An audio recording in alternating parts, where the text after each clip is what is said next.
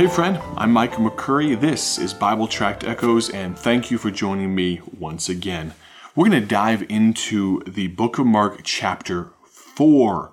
This is our first foray into this chapter as we've been working through the book of Mark the past few weeks. Thank you for sticking with me thus far. Before we dive in though, let me tell you about a gospel tract. I've got one in my hands right now called It's Free. This may be one of the simplest gospel tracts, but salvation is simple, so that's okay. This gospel tract has, let's see here, 1, 2, 3, 4, 5, 6, 7, 8, 9, 10, 11, 12, 13, about 13 gospel verses about the gospel from God's holy word inside of it.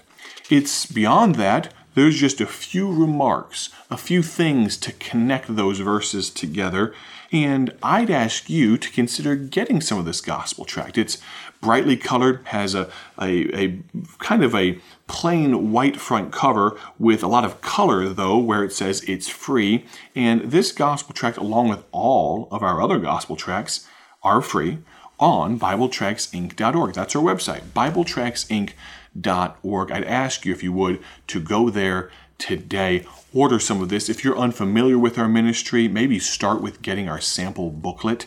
We send those out for free by the hundreds every month. I'd love to send you one. It'll tell you just a little bit more about our ministry.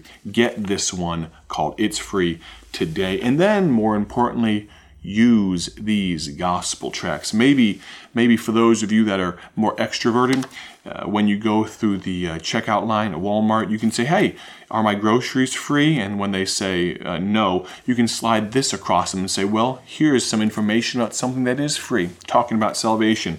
You think of some other ways to use these gospel tracts. Tell me all about them, all right? We're in the book of Mark, chapter number 4.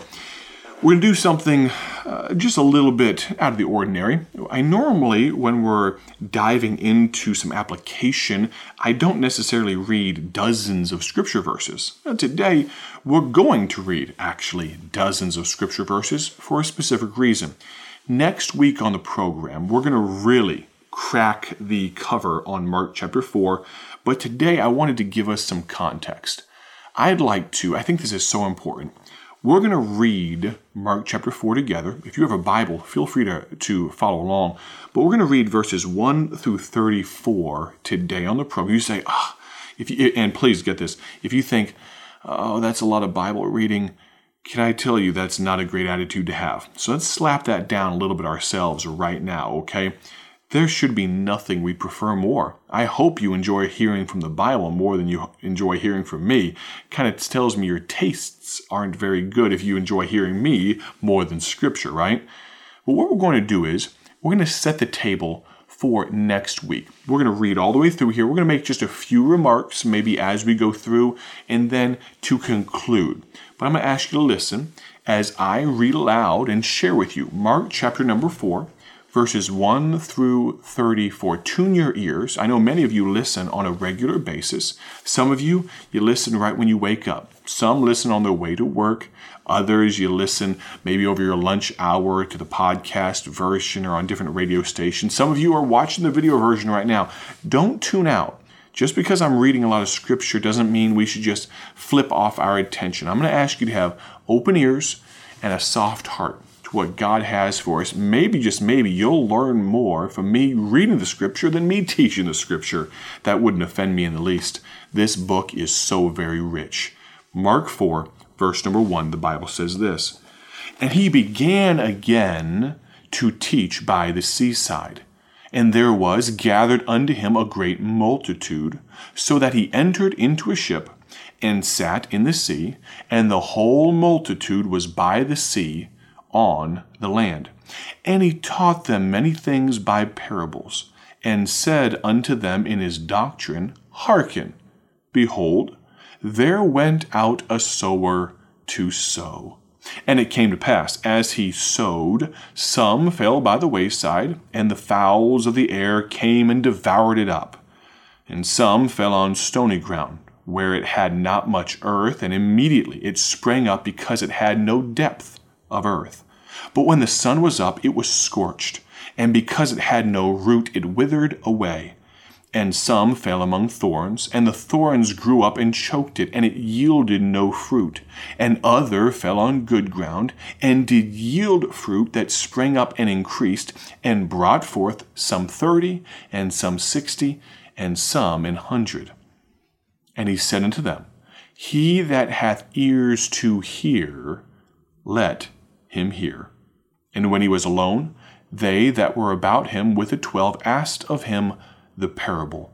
And he said unto them, Unto you it is given to know the mystery of the kingdom of God, but unto them that are without, all these things are done in parables, that seeing they may see, and not perceive, and hearing they may hear, and not understand, lest at any time they should be converted, and their sins should be forgiven them.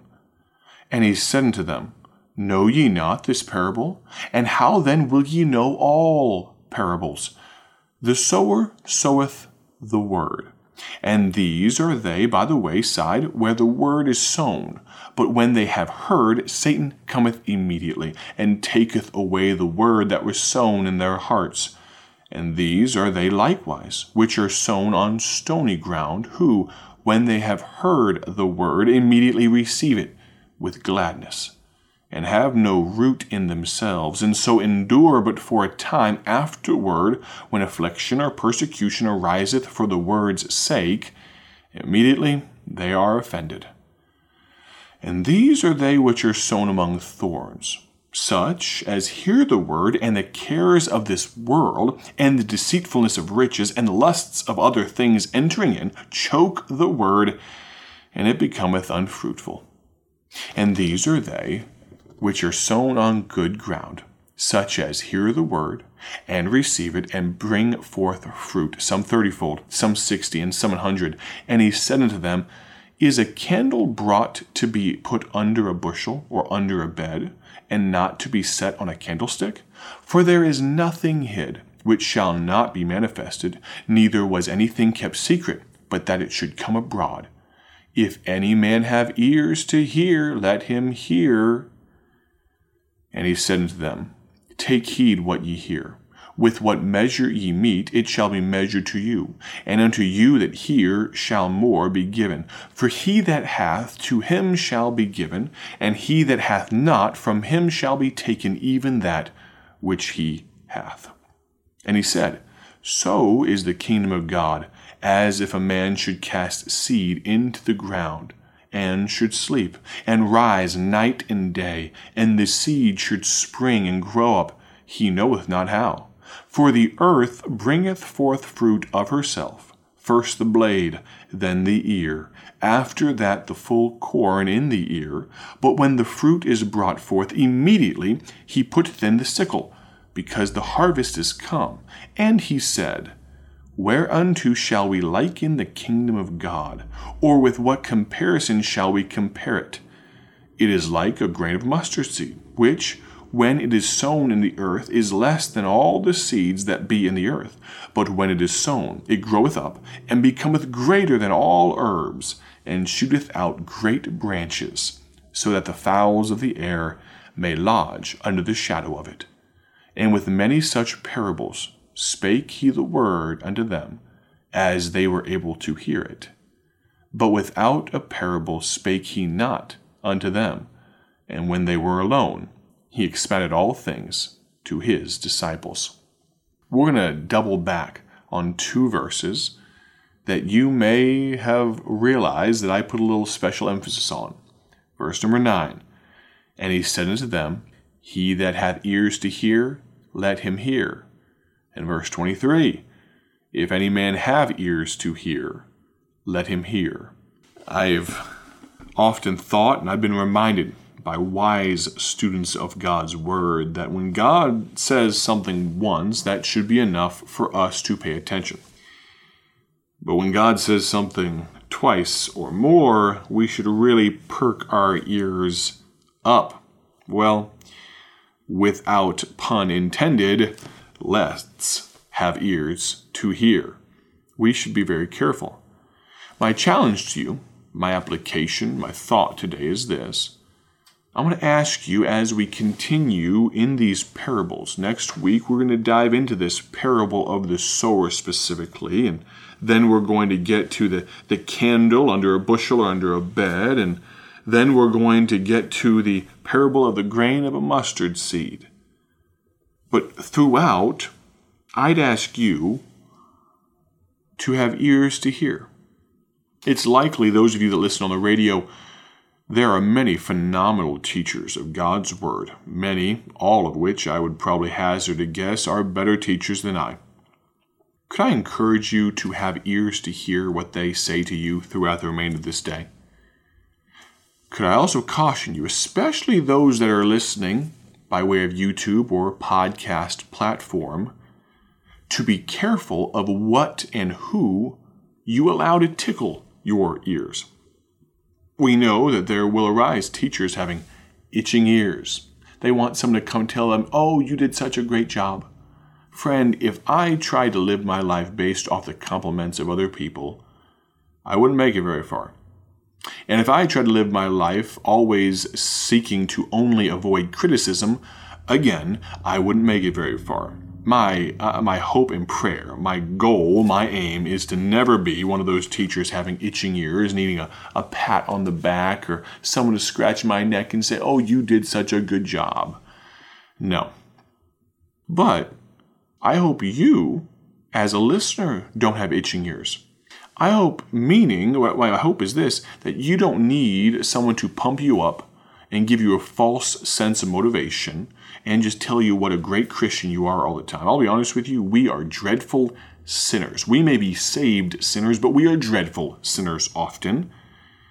And sometimes there will be a man of God. It may not be me, but there will be a speaker, a preacher, a man that opens this book. And he's going to share some things that you need to have open ears for. I want to thank you for having ears to hear thus far today. I greatly appreciate your listenership. But I'm going to ask you, tune in next week on Bible Tract Echoes. There may be no parable that's better suited for this radio broadcast speaking about evangelism and being evangelistic in heart and mind than this parable. I'm excited to dive in the coming days. As always, have a great day for His glory. I'm planning on talking to you very soon. I hope you're planning on listening with those ears very soon as well. God bless. Talk to you soon. Thank you for joining us today for Bible Tract Echoes, a ministry of Bible Tracts Incorporated. If you would like to receive a free sample booklet of all of our tracts, you can contact us by calling 309-828-6888. That's 309-828-6888. Our mailing address is P.O. Box 130, Dwight, Illinois 60420. A faster way to contact us is to go to our website at BibleTractsInc.org. That's BibleTractsInc.org. There you will find more information about our ministry and details on how you can support Bible Tracts Incorporated. Thanks for listening, and may the Lord richly bless you as you serve Him.